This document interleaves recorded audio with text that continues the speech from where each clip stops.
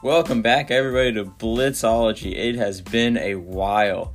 Joined by me today is Cameron Shoemate of the Raptors and Adam of the Raptors. How y'all doing today? Good, how are you? I'm doing all right. Fantastic. Good. So we are finally back with Blitzology, and today we're going to be doing a quick pod breaking down the draft lottery and how that went down. Also, some other side notes. Obviously, the Bluegrass Blitz will not being able to compete in the Blitzball World Series this year, but should be competing in the Chicago tournament as well as the Blitzball World Series next year. So, getting all that out of the way, we can now get into the draft picks. And if you didn't watch the video, there will be 3 teams in a round 2. That's the Cobras, Yaks, and the Cats. And the reason those 3 teams are in round 2 and getting that extra pick is because they all only have one-man rosters at the moment. The Cobras and Yaks being 2 expansion teams, and the Cats losing Daniel over the offseason. And obviously we'll be fielding 3 players per team this year, so they're going to need 2 extra guys. So we're going to go ahead and start with, pick 11 it would be. It would be the last pick of the second round, and that was received by the Wildcats. This one, not too much of a shock. Obviously, the Wildcats were predicted to get last pick of both rounds. So any thoughts, concerns on the Wildcats? They also received the 8th pick of the first round, so they get the 8th and the 11th overall pick. They can do a lot with that, but the only problem is the talent that's out now. Yeah, we haven't seen any of the new rookies yet. Even though we're supposed to be doubling in size this year based on how many people we have coming in. But there are a couple notable names that have been wanting to play. One being, let's see here.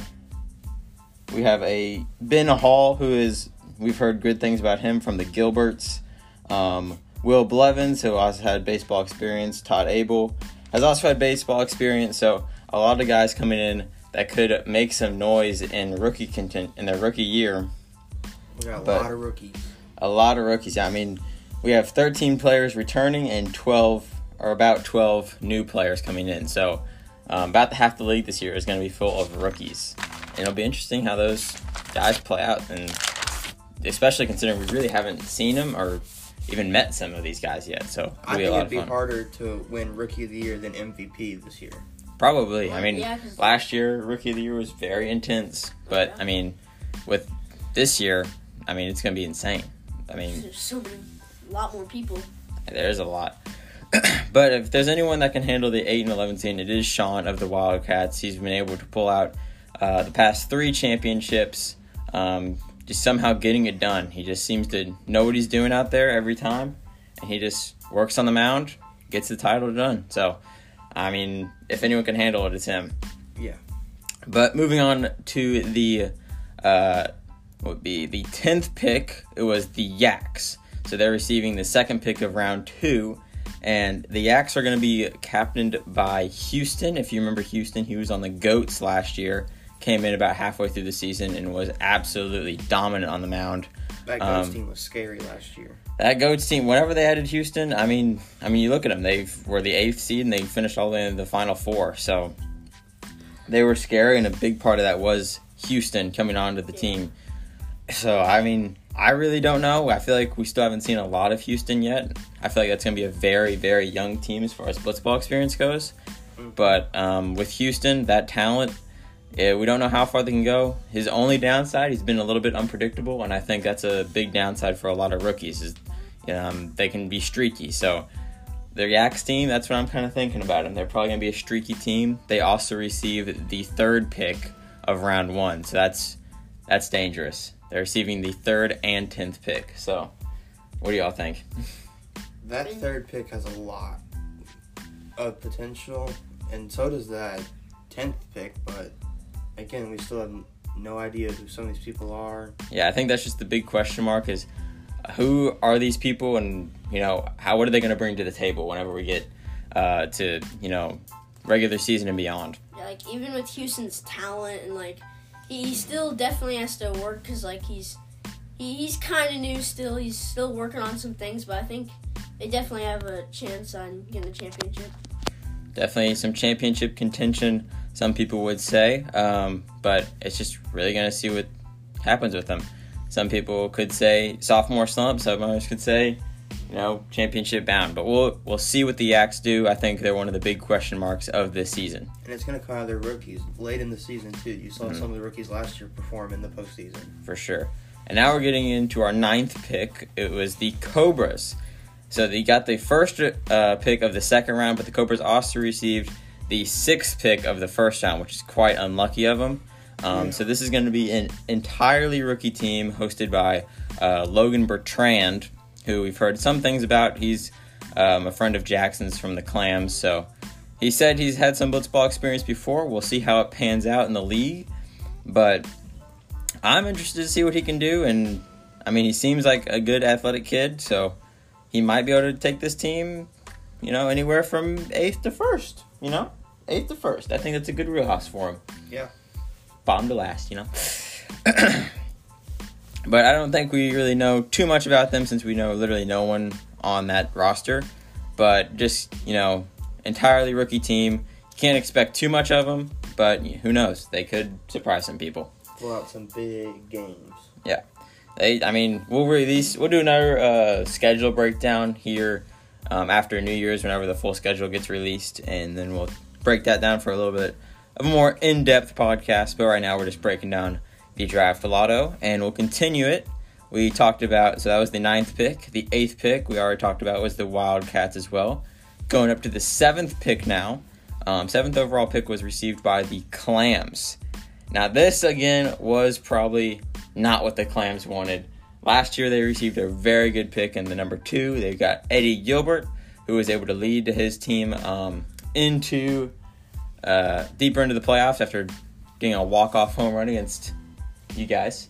That was rough. You guys have the most walk-off losses, by the way. We figured. Because of me and Eddie. Yeah, the dagger to the heart of Rap Pack Nation. Oh, Eddie. Probably his highlight moment, honestly, of the year. Eddie Gilbert. And honestly, I think with Eddie and Jackson's always been Mr. Consistent. He's very solid every time he comes out. But with Eddie, I think coming into year 2, now that he has a year of experience on him, I think this Clams team with those two is going to be something to watch. And the 7th pick. Even with the 7th pick, like that's about a middle tier pick. So, you got 2 guys that could turn out to be studs this year, plus a middle tier guy that they can build up. This could be a roster. This could be a for real roster. So, yeah. Clams, I don't know where they're going to end up. I'm going to say there would be a top 5 team once again, like always. But I don't know. Only time will tell. But I think really with the Clams team, their key to success is Eddie Gilbert and his growth. And if he can have a good sophomore season, who knows? Clams are going to need some big games out of Edward. Yep. He has a good season. I think, their goal would be the championship for sure. But moving on up to the 6th pick, that is the Cobras. The Cobras we already talked about. We don't really know too much about them, but they also received the 9th pick. So the 6th and 9th pick, nothing too special. Not what they wanted, obviously, from a rookie team, but they are going to work with it and see what they can do. Moving on up to the top 5 picks. Rounding out number 5 is the Lightning. Yeah, that's my team. We got extremely lucky. There's no doubt about it. We were supposed to get about the 7th pick, but we got a top 5 pick. I'm very pleased with it. Me and Ryan, I think, are one of the best duos in the league, and adding a number 5 pick to the team, I really don't have too much to say about it, except that I'm excited. Do you have anything for the Lightning? Definitely another year for some talent and to maybe get another championship. Hopefully. It's been a little drought. What pick did the Lightning get last year? Lightning got the 4th pick last year. So they got 4th out of 6. They got the 4th pick out of 6 teams, though. Oh, well. Or was it? No, they got the 3rd. Was it the 3rd pick? I think the Lightning got the 3rd pick last year out of 6 teams. This year they get the 5th pick out of 11 picks. So, still, they got lucky 2 years in a row. There's no doubt. Yeah. I'm very pleased. But, obviously, even with the 5th pick and with the 3rd pick last year, we still couldn't get it done. So, nothing's a guarantee. We still got to work hard. get some stuff going on the mound. Hopefully, I think what the Lightning are going to be looking for right here is a pitcher. I'm definitely looking for another pitcher, something, if I'm not having a good game. I haven't really been able to go to Ryan yet, but he's shown glimpses of promise, but I think I really just need another pitcher and really just another athlete out there, and I think we'll be a really good team. It'll be a team full of athletes. Yeah, and going back to the Clams, I didn't really talk about what they needed. The Wildcats, they really just need, Sean's just a great player. I think they really need a bat for them. And then same with the Clams. I think the Clams also really need a bat. Just a good heavy hitter in that 7th and 8th slot for the Clams and Wildcats. Cobras, obviously, we don't know. But going on up to the number 4 pick was received by the Goats.